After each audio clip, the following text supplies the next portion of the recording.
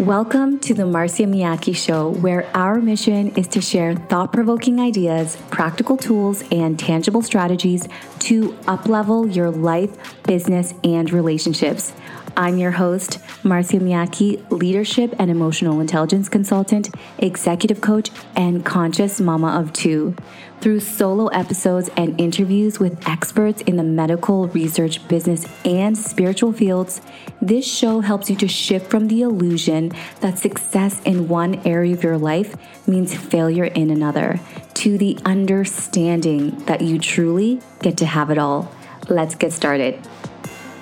Welcome back to another episode. This month, I'm going to be doing a series of my top 3 lessons of 2023, and I'm going to do them by category. So today, we're going to delve into the 3 spiritual lessons that this year taught me. And it's kind of surreal because if you've been following me for a while or listening to my podcast for a while, you would know that your girl loves a ceremony. So I've done different types of plant medicine, but also I do ceremonies on my own, in my own home through different modalities.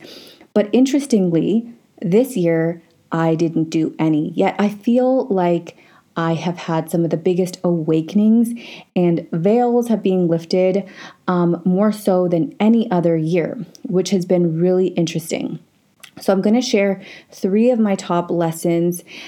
You know, these can feel maybe a bit esoteric or abstract, and I'm just going to encourage you to go with it. Just run with me here. And, you know, my prayer and my intention is that something lands, something hits your heart, and there's an aha moment for you in this, and that you gain value on a soul level. Okay, let's get started. Number 1 is evil or darkness is a frequency. So let's go back to COVID days where there were sides. So when it comes to these big controversial topics, there's sides. And often one side points to the other and says, you're wrong, you're bad, you're evil. And it ultimately gives them the justification to do harm to them in one way or another. You now get to lose your job because you didn't get the vaccination. You now we're going to bomb you, we're going to, whatever it is, right? So it gives them a justification to do something harmful to them based on their observation and their judgment that this person is bad and wrong. And what I'm arguing is that darkness, evil, is not a side, it's a frequency. So the moment that you jump on your high horse, especially, and what's so ironic about it is that often it's these moral high horses that we get on, like, oh, you are so evil. You are so evil. Look what you have done. You should die. It's like, what? The moment you wish harm on someone is the moment you've gone into the darkness. The justification, the rationale is completely irrelevant. So when we do something knowing that it's going to cause harm on someone, now we are in the frequency of darkness. Okay, so it's not a perspective, it's a frequency.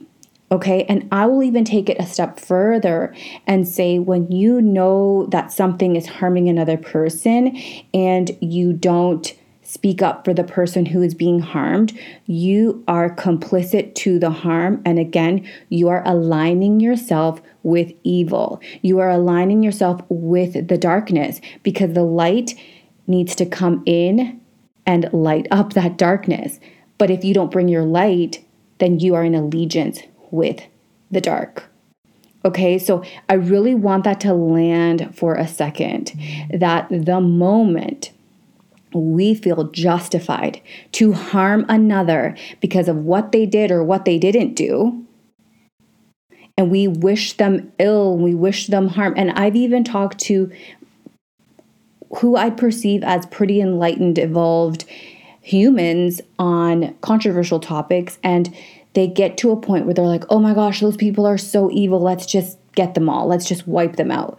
And I'm just like, wow, this is what happens when our emotions go unchecked, when we don't ground ourselves into humanity and remember that we are wishing ill on our brothers and sisters. we have lost our connection with humanity.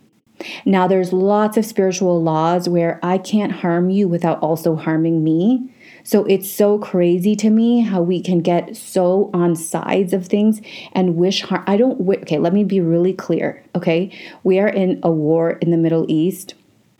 And I don't wish harm on one person on either sides, because to me, one side isn't good and one side isn't evil. To me, if you wish harm on the other, you are dancing with the devil. You are in the frequency of darkness.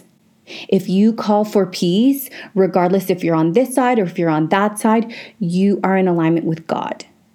I shared a post in my stories where I was talking about how, it's crazy to me how people don't understand that God doesn't want his children to suffer. Who do you think is celebrating of all these deaths? It's the devil. The devil loves human sacrifice, suffering, pain, separation, conflict. That's who's celebrating. So it's crazy to me when we justify this with like a religious undertone, like it's biblical or this, and it's like you have lost your way. And I won't make this a religious thing because I don't think it's necessary, but I do find it ironic that Christians who are supposed to be the followers of Jesus, who was the Prince of Peace, are supporting the mass killings of people, whether it's on one side or another. To me, like I said, I don't see sides, I see frequency. You can be on this side and have light in your eyes, and you can be on the opposite side and have darkness in your eyes. It's what's in your eyes, and it's not your religion or what side of the border you were born on, okay? Number 2, and this was a huge one for me, and it's really interesting because it takes me back to a plant ceremony that I had probably 2 years ago. And point 2 is the unveiling of the light fakers, okay? And that's my little take on light workers, okay? So a couple years ago, I was in an ayahuasca ceremony, and what was shown to me, and I was doing the ceremony with Dan, what was shown to me was this: it's not as it seems, they are not as it seems. And my conclusion from that, and of course, please understand this is fully biased. This was my perception of this ceremony and this journey. So I'm sharing my very biased perspective on this, but this is what came through for me.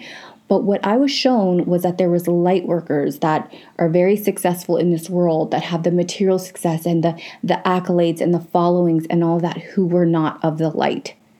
And specific people came to me, and I obviously will never share those publicly. But I remember talking to Dan after the ceremony, and I'm like, whoa, that's so crazy, because one of them was someone that I looked up to, followed, and all of that. I'm like, that's so weird. I probably means nothing. Like, I was kind of just trying to push it away, because I was like, why am I seeing this? Is this my judgment? Is this envy? Is this jealousy? Like, I'm very self-reflective. So I don't look at something, if I'm shown something, I don't just automatically believe and think, oh, I've been shown this great wisdom. And I feel like that can sometimes, if you are caught up in ego, can really amplify ego. So for me, I like to sit back and to observe and to ask, like, why is this coming up and why am I seeing this? Anyway, so nothing resulted from that. That was just a message that came through, and I never really thought anything about it. But then this year, boom, it happened for me, where I feel that, and again, this is my subjective perspective, owning that fully, is that for me, the veil has been lifted on self-proclaimed light workers who speak of love and light. Why do I say that? So I'm actually going to use a quote from someone that I found in the last couple of months. I'm going to call her Dr. R. I'm going to link her profile in the show notes so you can check her out. She talks a lot on spiritual bypassing and just what's happening in the collective, and her insights. I have been thinking about what's been happening in the world so much. it keeps me up at night, straight up keeps me up at night. And, I post on my stories from time to time, and I feel like it's therapeutic for me to get it out. And also I feel the sense of obligation as a light worker to spread light and authentic light. And I talked about the importance of going through negative emotion to get to the authentic light. And Dr. R talks about this as well. But this specific quote really was like boom for me. So she wrote, "You are not less spiritual if you call out injustice. This too is divine." She goes on to say, "The spiritual elite preach love and light, but tolerate genocide." What does that tell you about the peace they seek? That's Dr. R.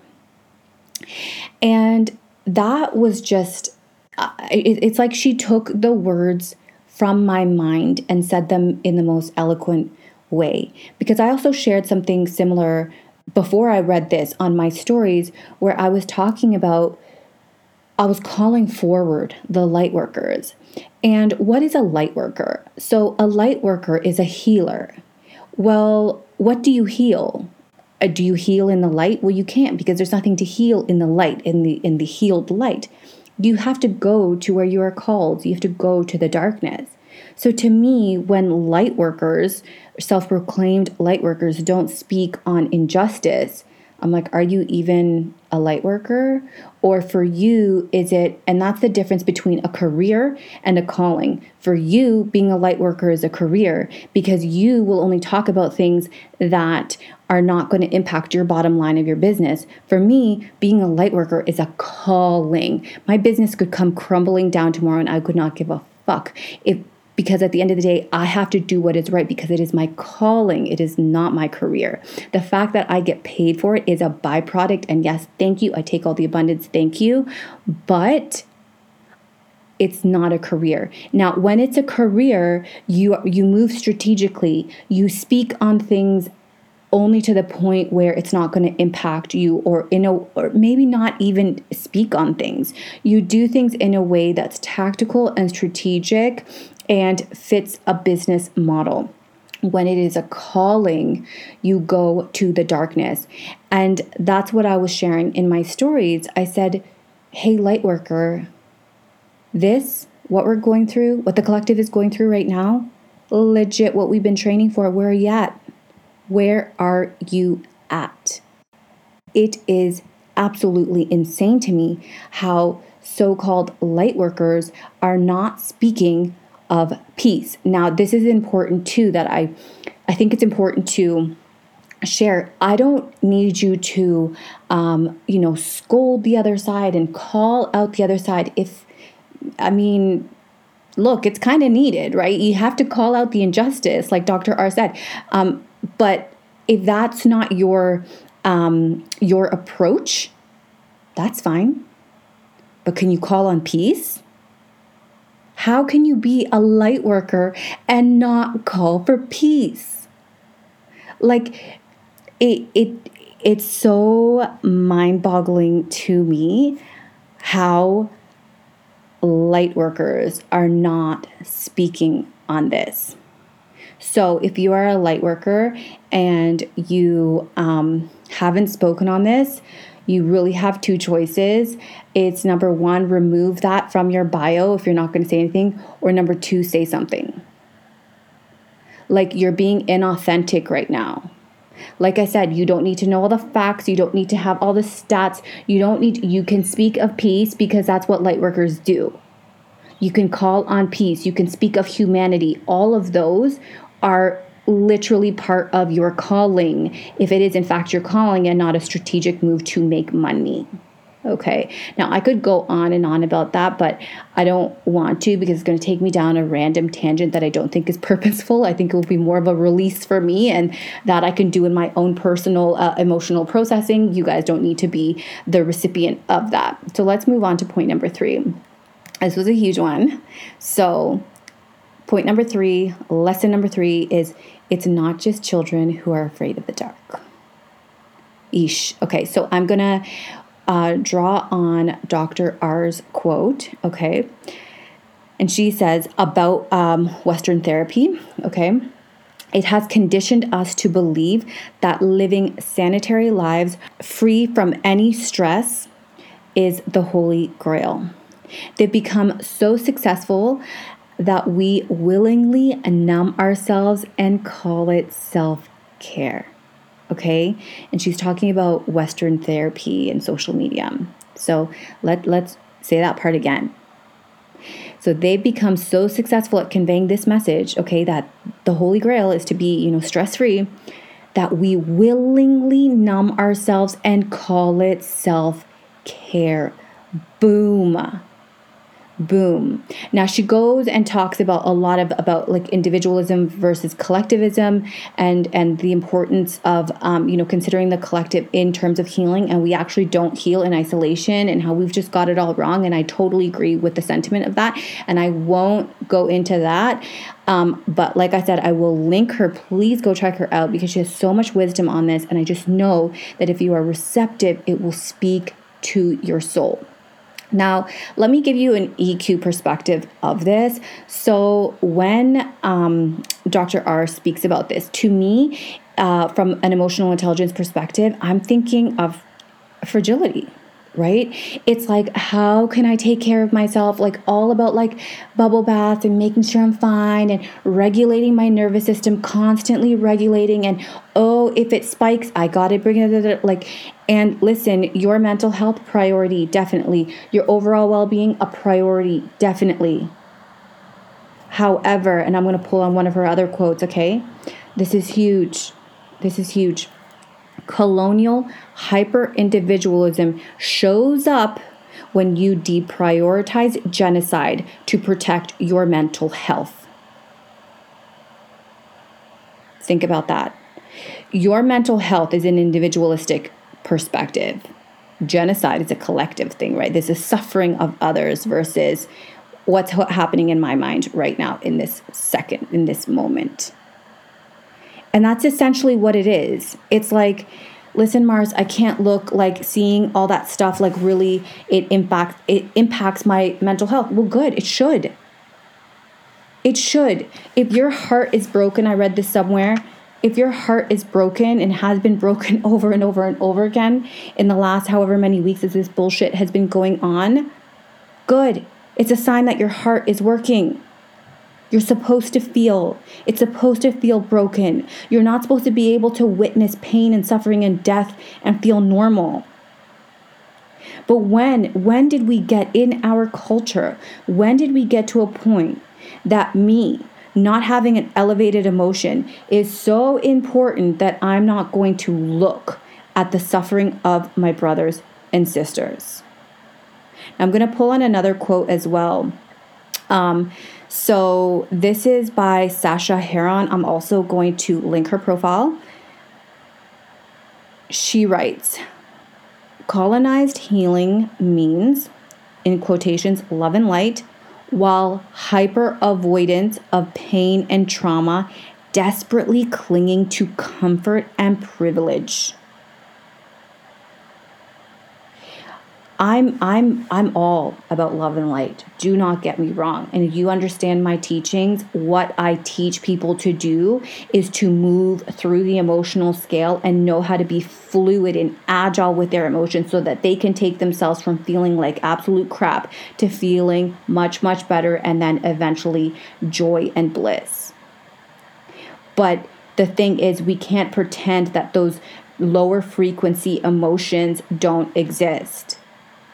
And what this year has shown to me is how many adults are afraid of the dark, their own darkness.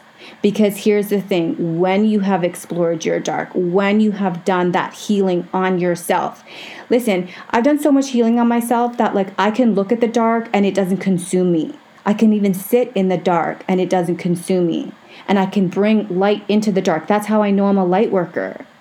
Because your darkness, it might scare me if I see evil in your eyes because you want to kill someone, but it's not going to stop me from saying what I need to say because it is my calling. I'm not afraid of the dark. I'm not afraid of my dark. And because I'm not afraid of my dark, I'm not afraid of your dark. And so many of us have lived these sanitized lives, all about our self-care and prioritizing ourselves. Like this was an agenda. And I think this is the biggest thing that's happened to me this year specifically, is how much we have been programmed to put ourselves first to the point of neglecting the collective. But you can't neglect the collective and think that you are going to elevate. It doesn't work like that. That is a false sense of elevation. And look, I know I'm probably being, or I'm coming across as judgmental, but listen, it needs to be said. It needs to be said. And you know what? I would rather be the friend that tells you when you're wrong than not correct you when you're wrong. I don't understand that. It's in the same way, let's say, for example, my friend has some really weird beliefs about what's happening in the world. Rather than not having that uncomfortable conversation, I would rather have that uncomfortable conversation. Be like, hey sis, so talk to me about this, just wondering why you think that. Do you understand that that's the only way we're going to get to peace? If we're all just living in our silos and just focusing on our own mental health and just not looking over here, then we never have the power to change the wrong that's in the world. How do we get to an elevated state? How do we create this heaven on earth that we're all trying to create when we know that there's genocides and massacres happening in the world and we're not saying anything? And listen, if someone is going to say to you when you start speaking up, hey, why didn't you care about that last year? Or why didn't you? Do not let such small, to me, that's so juvenile type thinking. Someone that is so small-minded and petty. What does it matter if you didn't speak about it last year? It has been brought to your attention now, and because you are a human that cares about other humans, now you're going to speak about it. And you shouldn't have to justify to anyone why you want to stop the killing of other people. You shouldn't have to justify why you didn't speak about it last year or why you're not talking about that massacre and that genocide over here. That is a way to shut you down and to make you be quiet, and don't do it. Don't ever give your power away. And you know what? It's so evident to me who has done the work, who is doing the work, who has done the shadow work, and who truly is a light worker, because it is light workers right now who are truly speaking up for peace. And showing that they're not afraid of the dark. And unfortunately, the vast majority are afraid of the dark. Now, let me just take, again, an emotional intelligence perspective of this. To me, it signifies that you haven't healed your trauma, because from an emotional intelligence and healing perspective is you got caught in a dark place at one point in time in your life. You were unable to come out of these really heavy emotions, and now you don't want to go back there. And that fear of going into the darkness means you buffer anyone else. You sanitize your life. You focus on your own self-care. You medicate yourself because your emotions are all that matters. But when really a highly functioning, highly contributing human being knows how to regulate themselves and knows how to build themselves up so strongly that they can make a positive impact when the world needs them. And so again, speaking to the light workers, if you are feeling called out, please don't feel called out.